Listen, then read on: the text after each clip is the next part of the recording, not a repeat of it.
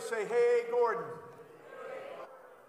All right, so when we plan a series here at church, I'll sit down with our staff and kind of like, "Hey, here's what the series is all about. These are all different weeks." And then I will say to them, "What do you guys want?" And then I'll let them pick what they want, and then I'll take what's left, which is always funny to me because sometimes somebody will preach a message that's difficult, and somebody will come up to me in the congregation and be like, "I can't believe you made James preach that." And I'm like, "He picked it, you know?" So we spread this series out, and in this series we're looking at different types of literature in the Bible and trying to figure out what's the best way to read those. And when I sat down with James and Laura, they both said, "I ain't doing Revelation." I was like, darn, I was hoping they'd make the mistake of taking that. And so looking at this, I thought, I don't want to do this either. And so I happened to run into one of my previous professors from my undergrad and then my graduate work, Dr. Gordon Ainsworth. Dr. Gordon was the head of the Bible department at William Tyndale College, where I did my undergraduate work. I ran him again at Michigan Theological Seminary, where I did my graduate work. And I thought, if I can get him to come and preach Revelation, that would be excellent. And here we are, right? And so super excited to have Dr. Gordon with us today. When I think of my favorite teacher from school, I think of him. And I was here for first service. It was a huge blessing. So they're all yours, sir. Thanks, Mike. You know, when Mike asked me to come and speak here at Faith, usually, you know, there's the teacher and the student relationship. But when I met him and he asked me to do this, it became the student teaching the teacher. And it goes like this. He asked me to come, and of course I jumped at the chance. And, I learned one more time, you look before you leap. He then proceeded to tell me that he does these summer things, these different things during the summer rather than what goes on around the year. And I said, "What are you doing this summer?" He said, "Well, we're doing a series on hermeneutics." And I said, "Oh, good, how to study the Bible." And he says, "Yeah," he said, "what I want you to do is I want you to take the hermeneutics of apocalyptic literature, teach it, and then do a sermon on it. You got 35 minutes. So as I told him first service, at that moment I felt like, well, if I could go back to college and go back to his seminary, I'd change his grades. He would never get out. But basically, people, it's been a lot of fun being here the first service and being here with you folks. Please understand the big terms like hermeneutics. Hermeneutics is just the science and the art of interpretation. We interpret things every day. We interpret the weather. We interpret the politics that are going on. We interpret how the business is going. We always do interpretation. What we're looking at is the interpretation of literature. And you know, the Bible is literature. We want to ask the question of what kind of vocabulary does the author use? How does he use that vocabulary? What kind of grammar is he using? Basically, we want to, as Christians, we want to ultimately come to the conclusion there is a theological lesson for us in this whatever we're studying. And our responsibility ultimately as Christians is not only to be able to understand the literature and get some head knowledge, but we also want to be able to get some heart knowledge, because the Bible is designed to change our life. See, basically my thinking is information without application leads to evaporation. You'll never remember it. So when we read the Bible, ultimately and finally when you close it, you may say, "What in the world did I just read?" Some of it's going to be like Paul's letters. "Oh, I got that part. I got that down." And then tomorrow's lesson is in the book of Leviticus. Anybody read Leviticus lately? If you have insomnia, try the first 3 chapters. You'll be out like a light. Unless you understand that that's God's word, and within God's word, he wants to communicate to you and me. So we want to understand the art and the science of Bible study. You know, we always get to hear words. Between now and the end of November, we're going to hear a lot of words from a lot of people. We're even beginning to hear them now. They come in those little flyers. They first of all start that way, and then there's TV ads. And then once we determine who the candidate is for the Democrats and the Republicans, the Independents, or whatever, then we're going to have those individuals, and we're going to hear a lot more from each individual about what they're going to do and how we're going to feel after they do it. And I think that is so sweet. Because what you've got to do, we have to learn how to listen to their voices and then interpret what they're going to say. The problem is you don't have to be 100 years old to realize that our culture is filled with broken promises and crushed dreams. And then you ask yourself, is that all there is? That's the big issue. Is that all there is? Because when you think about it, you get down to the end, there's not a whole lot to look back on, is there? When you get this word from people, we have to remember that basically our culture is looking for three different things. We're looking for, first of all, significance in life. Who am I? What am I doing here? Where am I going? How will I know when I get there that that's where I'm supposed to be? But I want to know who I am. The second question is, do I feel not only significant, do I feel safe in this world? And you know, from what you've seen in the last 20 years, there's no place that is safe at all. It just isn't. If I hadn't, I have a degree in aerospace engineering. My father told me I took up a lot of air and space. But the fact is, folks, you know, if I had something different to do besides ministry, I'd have gone into the security business. Because everybody wants to know how to keep their stuff. As we want to make our stuff safe, don't we? And boy, it's a big business today. And safety is what we want. We want to be significant. I want to be somebody. I want to be loved. I want to feel secure. But also, I want to feel satisfied. I want my life to ultimately end up in joy. I want to find out how every day I can have a Disney World experience. That's where we're going. That's what it's all about. So we have this culture trying to fill these voids of significance, security, and satisfaction. And then now we have another word. Another word that doesn't come from what we get in our culture. In World War II, my father was in Italy during World War II, and he told me about how Mount Vesuvius exploded. And it continued to explode, and he shared with me how as disastrous as it was spectacular to watch. What we have in the Bible is not an explosion, not an eruption, but an irruption, an IRR, a breaking in. A God outside of this world who breaks into this world and gives us his word. And so now we've got two voices. The culture, the voice of the culture, and the voice of the Word of God. And every single day, people, is a test for you and me as to how we're going to live and how we're going to deal with this. And the problem is, as time goes on, you know, we get a glimpse of eternity. Just at the end of the book, it tells us what life is going to be like. Not a whole lot. I have a lot of questions. But it does tell us.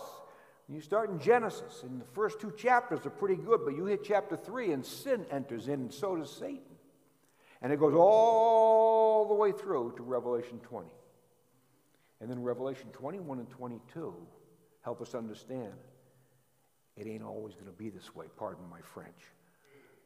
It's not going to always be this way. The question is then, how do I understand that? And what can help me understand how it's not always going to be the way it is? And how do I get there in one piece? Because you see, people, the stuff of life, it starts out with great promise. But most of it comes along, and those great promises fall flat. How do I feel? What am I doing? you know, something comes along and wrestles life away from you. You know, pain can do that, can it? Not just physical pain, but emotional pain. And ultimately, too, spiritual pain. And what starts out with great joy, it ends up being very difficult. When death cuts off the life of one that we would say, oh, that they died too short. You know, you ask yourself these questions. Is that all there is? Is that what life was all about? We want something that will give us promise and we can be guaranteed it will take place. My wife suffered. She was 71 when she went to be with the Lord, and she suffered all those 71 years. She says, I have this lupus from the time I came out of the womb until the time I hit the tomb. And you know, it was promises of God that kept her going. I'll never forget one time. You ever had shingles? Nasty disease. Her shingles were in her esophagus, in her stomach, and all throughout her lungs. Very tough just to breathe, much less talk. She was in isolation for 30 days one time, and I was just prayed with her, and I couldn't kiss her, I couldn't touch her, but I bent down to say goodnight, whisper in her ear. And she just stopped. She grabbed my hand, and she says, I can't wait to get a new body. And I'll never forget that. That was 30 years ago. And she says, I can't wait to get a new body. People, she had hope even then. Well, thank you very much. I haven't had one of those in a long time. Right on, brother. Save it for the end. Okay, now. Thank you. I really appreciate it. That's okay. But, you know, but it's the promise of what God has said that kept her going. That's what gave her hope, even in the hospital bed. And it's the words of Scripture that keep us going when life comes unglued. And we want to look at today is the end, Revelation 21 and 22. And what I'd like to do is help you understand just a little bit about how to approach these books that talk about the end. A book like Daniel, I'm sure if you've studied prophecy a little bit, you read the book of Daniel. And the book of Ezekiel and some passages in Isaiah. But then you come to the book of Revelation, and you want to pull your hair out. And I'm going bald in the back here, and that's what's been happening. I'm reading Revelation, and I'm going like this. And I'm trying to figure out what's going on. But I want to help you understand something. When you study the end, and study of the end times is called eschatology. And eschatology, God gives us this to encourage us to keep going from here until the end. Whether the end is death now, or the end is when he comes and we're still alive. The issue is for believers to keep going. The Bible is designed to work in us with the words that it gives us. Eschatology is designed, first of all, to encourage us to keep going, even though life may stink. And I'm sure every one of you in here has got something that's wrong. It's not 100%. And you got to keep going, keep going, keep going. It's designed to do three things. It gives us his eschatology, and it helps us look forward to the time that he will come back, but it encourages us that he is coming back. But it also finally ends up in ethics, how we're supposed to live. If you and I really do believe that Jesus Christ is coming back, we must be ready for him, and we must be demonstrating to the rest of the world that he's alive, that there's a tomb in Jerusalem that is empty. It's the whole point. The point is the tomb is empty. Why? Because God emptied it, and he's going to empty ours. So as we approach the book of Revelation, and we come to this word apocalyptic, the word apocalyptic simply means to unveil. And what God does in Revelation 21 and 22, if this is his word, he unveils for us how it's all going to end. It really doesn't tell us a whole lot, but I'll tell you what, it's a whole lot better than what we got now. And it's governed by him. And I want to give you a couple of principles, first of all, 5 of them. And so the first principle is this. The first principle is this. There we go. That's the first principle. There we go. All right.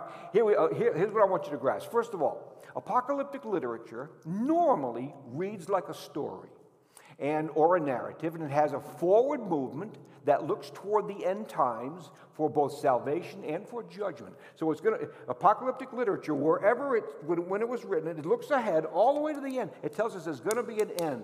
There's going to be a time of judgment, and there's going to be a time of salvation for those who have placed their trust in the living God through Jesus Christ. It focuses on that. And it tells us how it's going to get there. So keep in mind, people, it's going to read like a story. And let me encourage you to read, just read Daniel chapter 7. Daniel 7, really the 5 principles that I'm going to give you are all encompassed in Daniel 7. Not all apocalyptic literature has this, but Daniel 7 does. It reads like a story. It starts out from Daniel's day and says there's going to be some kingdoms that will come along, and then there's going to be a kingdom that will come from heaven and it'll be established forever. That's the chapter 7. Half of the chapter, Daniel understands. He sees these things. He doesn't know what they mean, but he sees these things. And then he has a visitor come along who interprets that for us and says, Daniel, the end is really going to be neat. Stick with it. So keep in mind, it moves like a story, okay? Second of all, this is literature. It does something else. It includes the element of supernatural revelation. You ever read prophecy like Book of Hosea or Jeremiah, in particular Jeremiah? He's a prophet, but he talks about things in his culture and in his time, and God says that there's going to become judgment, and the Assyrians are going to come down, and the Israelites are not going to like it, and some of the Assyrians are going to take the Israelites back to their country and scatter them all around. He says, because what they've done is wrong. And when you come to this kind of literature, it's all taking place on a horizontal level.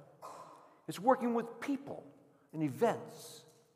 Apocalyptic literature gives us a picture of the future, but it does it in a different way. It comes top down. It comes from out of heaven and breaks into our culture so that we can understand this, that there is a sovereign God who's in control of the nonsense in our culture. And one day, he's going to bring it to an end. You ever prayed the Lord's Prayer? Our Father who art in heaven, hallowed be thy name. Yeah. Thy kingdom, what? Come. Come from where? Thy kingdom come from heaven to earth. We have this picture of we're going to go to heaven and float around on clouds playing harps or that oversized violin. What's that thing? A cello. The cello. I think sometimes the violins, they put them in a microwave and it just bursts up. But anyways, it's going to be, it's stuff that's going to be unveiled about the future, and it helps us understand what's down there and that there's a sovereign God really governing this. This is not out of control. Now, it may feel like that. Remember, Daniel. How did Daniel ever get to Babylon? Daniel's with mommy and daddy over in Israel, and the Babylonians came down, and the Babylonians ripped him away from his mother and father and all his friends and said, you're going with us. And they took him to Babylon, and that's where he was for 70-some years. He never saw the promised land again. And neither did a bunch of Israelites. Well, you know as well as I do, God promised the Israelites the promised land. So all of a sudden, it looks like, well, maybe God's not as powerful as they said he was. Maybe he really didn't bring our people through the Red Sea. Maybe that's just a story to tell us a little about imagination about this God that claims to be our God. Because life was tough in Babylon. They were ripped from their homes. Families were torn apart for 70 years. And the question is this God Yahweh, the God of Israel, is he worth worshiping? And you see, Daniel says, oh yeah. He says, listen, we're out of our land because we're the ones that has the problem, not God. He has to discipline us. Remember, God blesses his people when they obey. He disciplines his people when they disobey, but he never disowns his own. And he's not going to disown his own. He will bring them back one day, and that's what Daniel's all about, how they will get back to the promised land. But they've got to wait until he do.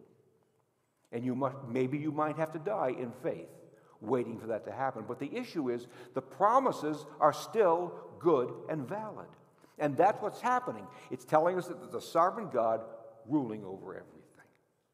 Third, it was written in times of severe crisis for God's people to encourage their faith in the Lord. And that's just what I was getting at with this whole idea of God governing and ruling over his promises and bringing them to a fulfillment or a completion. God's program will be fulfilled. Think with me for a minute. Genesis chapter 1. In the beginning, God creates the heavens and the earth. Oh, we know that. We know he created Adam and Eve. We know that Adam and Eve were in the garden, and God was in the garden. And things were hunky-dory, weren't they? They had the opportunity to fellowship with the God of Scripture, the God of everything, the one who created it all. The problem enters in chapter 3 when Satan comes along. And what he does is he messes things up by challenging them as to who has the right to be worshipped.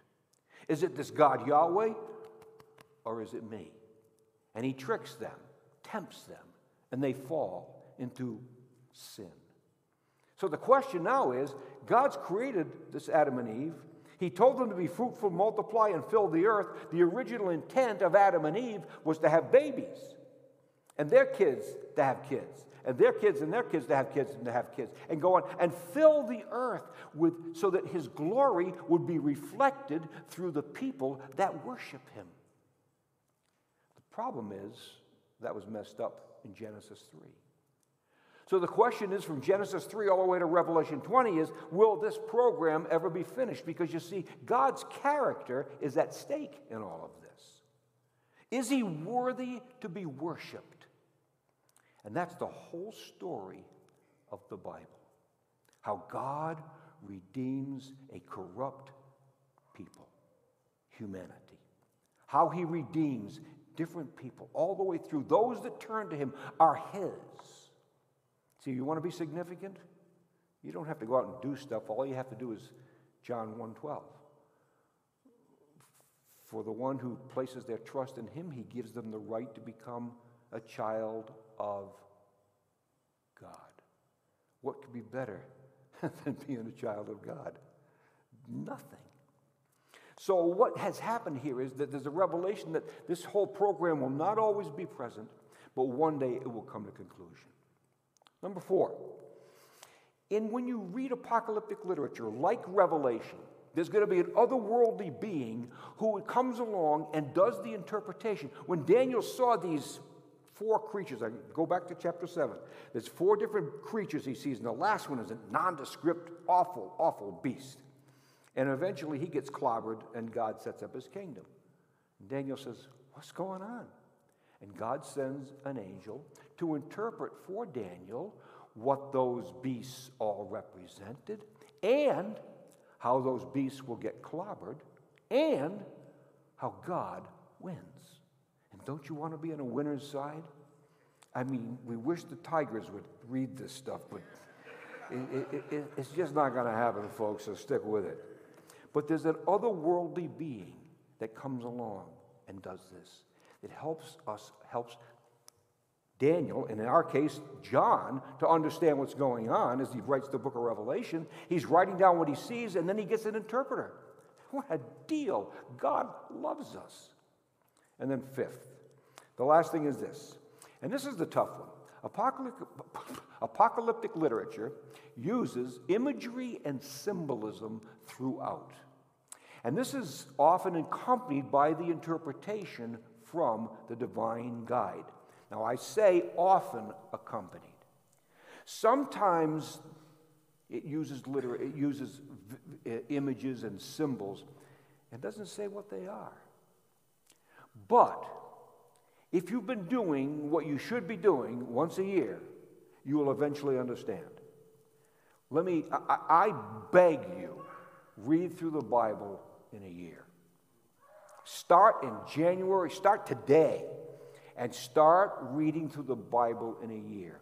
Because a lot of stuff in the New Testament is all figured from the Old Testament. And Revelation carries a lot of material from the Old Testament because the Old Testament is about God's kingdom. And Revelation explains for us that that kingdom is going to come, and here's how and why it's going to come. So those 5 things, don't get frustrated by Revelation or any other book of the Bible. If you don't understand it, that's okay. That's why God gave us 1, the Holy Spirit, and 2, teachers of the Scriptures. That's why I take a guy like Mike and train him in Greek and Hebrew and then turn him loose with you people. It's designed for you to learn God's Word. Why? So that you can take God's Word in your heart and then use it. It's going to turn into ethics. It will teach you how to live. So once we do that, what I'd like to do is if you have a Bible with you, turn to Genesis chapter 21. Genesis chapter 21, we're going to briefly look at the first 5 verses. Because apocalyptic literature asks a question. It forces you and me to ask a question. Is this all there is? We're going to go out, we're going to turn on the internet, we're going to turn on the TV, and it's going to blast us with images. And it's going to tell us, this is what's happening. That's not the question. Is that all we got? And our politicians, and our teachers, and our professors, and our scientists, and our medical people are all trying to figure out all the various problems of life. You start looking at all those things. Good grief, Gertrude. I was out the other night with 2 doctors, and we were sitting talking. I was doing more listening. All the nasty stuff that's floating around out there that we haven't got a clue what to do with. And that's just in the medical field. Now, the good thing is we are also getting our roads fixed, as was promised, but we'll leave that one alone. But the fact is, we're always trying to solve a problem. And God says, listen, trust me, it's all going to get solved. The issue is, do you know me and follow me? I don't care what you do in life. You do what you love doing. Like I said, if I couldn't do this, I think I'd go into the locksmith business. Gratefully, I'm at the other end of all of this and living on Social Security like everybody else. Now, I feel very social today, and I'm very secure because of the... Anyways, we'll stop with that. But think about it. See, apocalyptic literature answers the question, is this all there is? And it comes out with a resounding no. That's the beauty of this. Look at the first verse of Revelation 21, verses 1. Well, let's read verses 1 to 5. He said, I saw a new heaven and a new earth, for the first heaven and the first earth passed away, and there's no longer any sea. I saw the holy city, New Jerusalem, coming down out of heaven from God, made ready as a bride adorned for her husband. I heard a loud voice from the throne saying, behold, the tabernacle of God is among men. He shall dwell with them, and they shall be his people, and God himself shall be among them. He shall wipe away every tear from their eyes, and there shall no longer be any death, shall no longer be any mourning or crying or pain. The first things have passed away. And he who sits on the throne said, behold, I am making all things new. And he said, write, for these words are faithful and true. Look, God's going to do something. He is the one who's going to transform the world, the present world, so that his people might be transformed themselves and enjoy a relationship with him forever. That's what happened in Genesis 1. That's chapters 1 and 2. God created Adam and Eve to have a relationship with him. It is Adam and Eve who mess things up. And you can throw Satan in there for good measure. The starting point, people, God says, is listen, I want you to understand something. It's not always going to be this way. That's the beauty of this, people. When people say, is that all there is? The answer is no. Look what he just told us. And if you read particularly 21 and 22, and you watch what God does, keep it in the back of your mind. There's an incredible divine initiative. God does all this. God does the speaking. This is not government. This is not medicine. This is not physics. It's God of the Scriptures doing something for his people. Now, let's take a look at a couple of things here, because we need transformation. And first of all, we have divine promise of a new place prepared by God himself. Look at this, verses 1 and 2. He says, I saw a new heaven and a new earth. For the first heaven and first earth passed away. There was no longer any sea. I saw the holy city, the new Jerusalem, coming down out of heaven from God, made ready as a bride adorned for her husband. These words, people, when you read about a new heaven and new earth, it's not just Revelation 21. This comes from the book of Isaiah, chapter 65. And Isaiah writes for us, and God is speaking to Isaiah, and God says to Isaiah, I'm going to make a new heaven and new earth. God says, I'm going to do it. And this is 700 years before Christ. And now, about 50 years, 60 years after the time of Christ, John says, not only did I hear about the new heavens and the new earth through the scriptures of Isaiah, he says, I got to see it. See, this transcends the reality that we see. It's real, but it's not accessible to the five senses yet. The little word yet is critical. John says, I saw a new heavens and a new earth. Something new is out there and is prepared by the God of the Bible. This is the God who continues to guide history to an ending point. This is the God of the Bible who, Jesus Christ, death on the cross, satisfied the wrath of God for you and me. But it's also the God who raised Jesus from the dead. There's a tomb in Jerusalem that is empty. One of my jobs at Highland Park was really exciting. I did mainly funerals, and I've done well over 375 of them, and every one of those people were dead. Every one of them. And we put them into a grave somewhere. There's a tomb in Jerusalem, people, that has got an empty body. Why? God did it because he loved his son. And what his son did was buy for him, by his death on the cross, he bought for him a company of people, you and me, if we've placed our trust in him, that one day will also have an empty tomb with a new body. I love that. That's what excited my wife, even as sick as she was. You notice what he says here. I saw a new heaven, new earth. The first heaven, the first earth have passed away. There's no longer any sea. Particularly the Old Testament, even up to Jesus' day, but in the Old Testament, it tells us the sea was a place that was feared by the Israelites.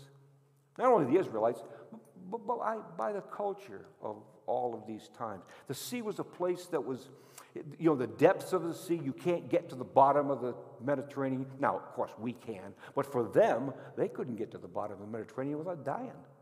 It was a place of terror. The demons lived in there. Remember when Jesus cast the demons out of that one person, that there was 4,000, and these pigs got the demons put in them, and they all went where? They went to the ocean. Why? Because, bingo, that's where the demons live. And God says, everything that causes pain and is a threat to life will be removed in this new heaven and new earth. I don't know about you, but I can't wait. Look what he says about this in verse 2. I saw the holy city, New Jerusalem. There's an old Jerusalem. John says, I used to live down there, walk with Jesus, and with my other 11 buddies, and we'd follow him around. There's Jerusalem. There's a new Jerusalem. You see, Jerusalem simply means Jerusalem. Yeru or Ir is, in Hebrew, city. Jerusalem is shalom, peace, the city of peace. Now peace will really come. The UN cannot do what God is going to do. He's going to give us a new city. He says, coming down out of heaven, it's coming down out of heaven to here. We're going to live on the earth for eternity. We're not going to heaven and floating around on clouds playing cellos and violins and harps. We're not going to do that. We're going to be here on the earth together as God's people. He says it comes out of heaven, made ready as a bride adorned for her husband. Went to a wedding last week, 2 weeks ago. And the bride came down, and she looked beautiful. I knew this girl from when she was in high school. Gorgeous girl, waiting for her husband's up here, and they got the guys coming out. All the girls, the bridesmaids, I guess whatever you call them. The bridesmaids are over here. And down she comes with her daddy. Beautiful white dress. But I think she went to McDonald's beforehand because there's a blotch of ketchup right down the center here. Now, I'm only kidding. There was no blotch of ketchup. But you get the point. When you see a bride come down the road, she's gorgeous. Why? Because that dress is pure and white. Prepared for the husband. That's what he says here. Made ready as a bride adorned for her husband. No blotch of ketchup. No stain of mustard. No axle grease. She comes down, she's beautiful. And God says, I prepared this for my people. See, we go to cities and we try to make cities work, and then we die, and the next group comes along and they try to make cities work and they die. He does the work here. God prepared this. You see, the promise we have is, people, a new place for eternity. And it's prepared by God himself. That's the divine initiative in this work. Look what he says second. Verse 3. I heard a loud voice from the throne saying, behold, the tabernacle of God is among men. He shall dwell among them, and they shall be his people, and God himself shall be among them.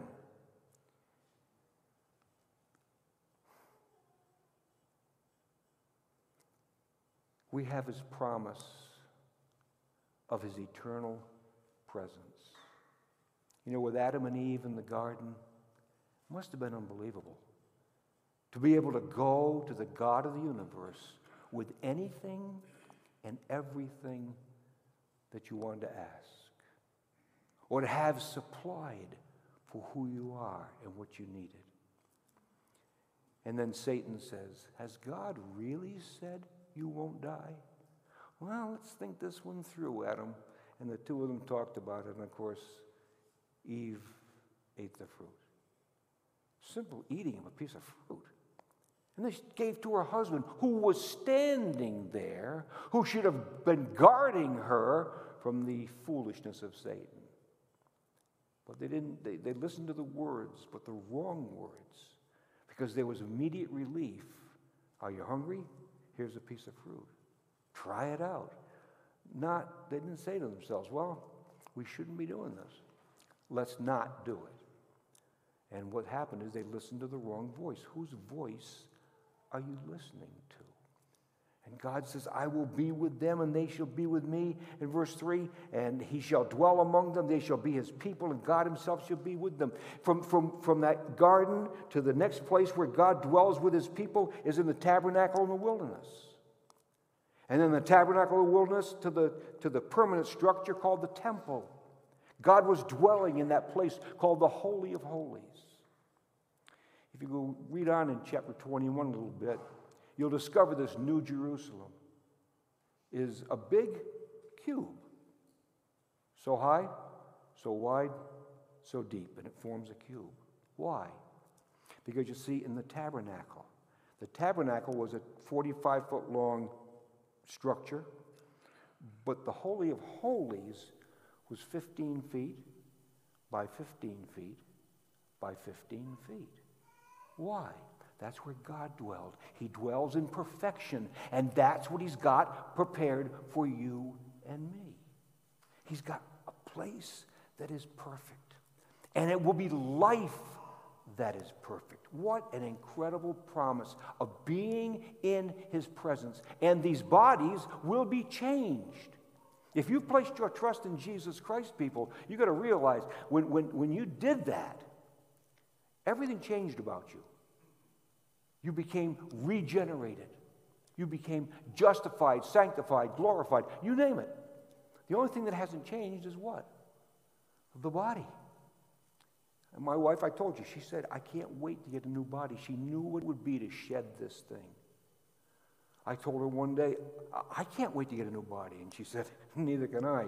Anyways, meaning she wanted mine to be changed. Anyways, hey, I knew I needed to interpret that one for you, but that's okay. So we have the promise of his eternal presence. But look at verse 4. He shall wipe away every tear from their eyes. There shall no longer be any death. There shall no longer be any mourning or crying or pain. The first things have passed away. Wow. He's going to satisfy me forever. He wants to do it now. He wants to provide in my heart satisfaction in a world that is crying out, saying, you need this, you need this. Do you realize, people, you will save yourself $10,000 to $12,000 if you listen to the scriptures. You don't, as a family of 4, have to go to Disney World for a week. You don't have to. You're looking at a 75-year-old man who's never been to Disney World.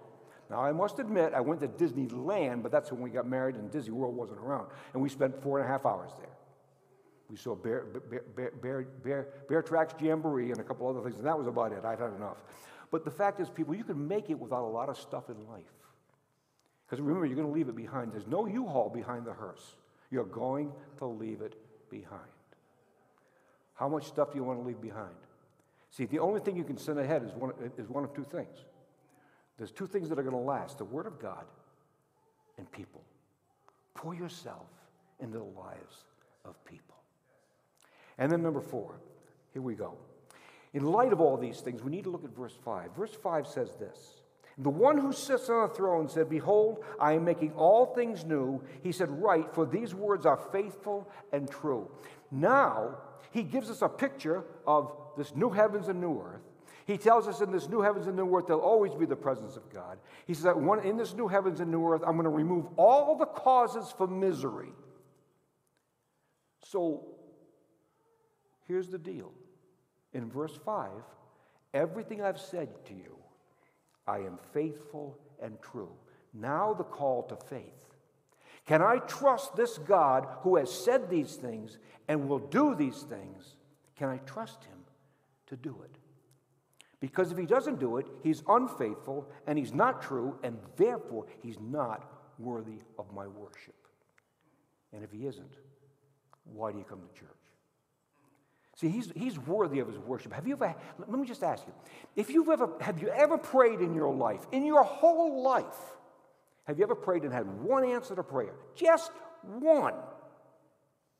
You see, if God was faithful there, then he's faithful in the rest. I may not see it. I am not omniscient.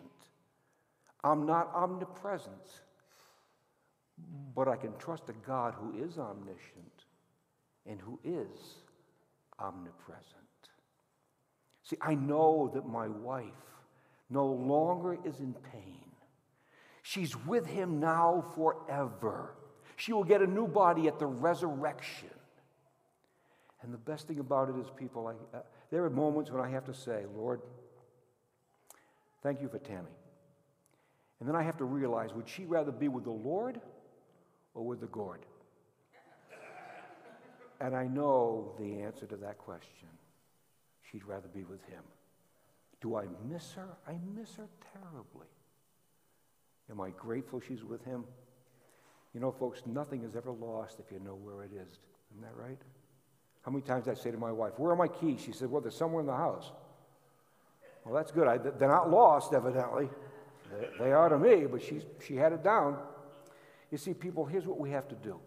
We must learn to rest in the divine assurance based on God's own word. He says, these things I'm telling you, in particular the first 4 verses here, these things are faithful and true. They go back to his character. And you realize that what the living God of the universe has done with all of us in here, he's given us the privilege of demonstrating to the watching world out there, he's faithful and he's true.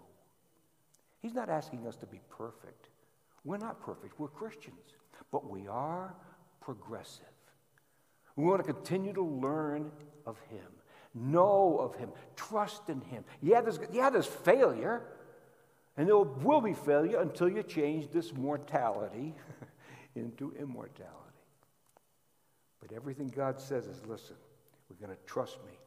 I want you to be secure with me. Let me end it with this idea. This idea is this. Learn the hope of our glorious future. Let it do something to you. Let the hope of our glorious future encourage you to live godly and faithfully for Jesus Christ in our present chaotic culture. It hates him. It does not like righteousness. But God loves his people when they're righteous. He knows about pain. You know, I love Hebrews chapter 5, verse 7. Jesus Christ learned obedience through the things that he suffered. What does that mean? See, Jesus Christ is God in the flesh. And he understood our pain because you see what he did was he obeyed the Father. And he suffered as a human being, fully human. And in his suffering, he understands what it is to obey what the Father has to say so that he can then do what it says in Hebrews chapter 4. He can sympathize with us. That's the God we have who will take us from here at this very moment all the way to the end, whether the end is his return or the end is our own physical death. He is with us every step of the way. That's what this is all about. Apocalyptic literature is designed to use images and symbols, yes, but it's designed to give us an idea about the hope of our glorious future. Keep going, keep going, keep going. Don't stop, don't stop, don't stop. And the way to do it is to get into the scriptures, absorb what God has, and you got to do it, people, together.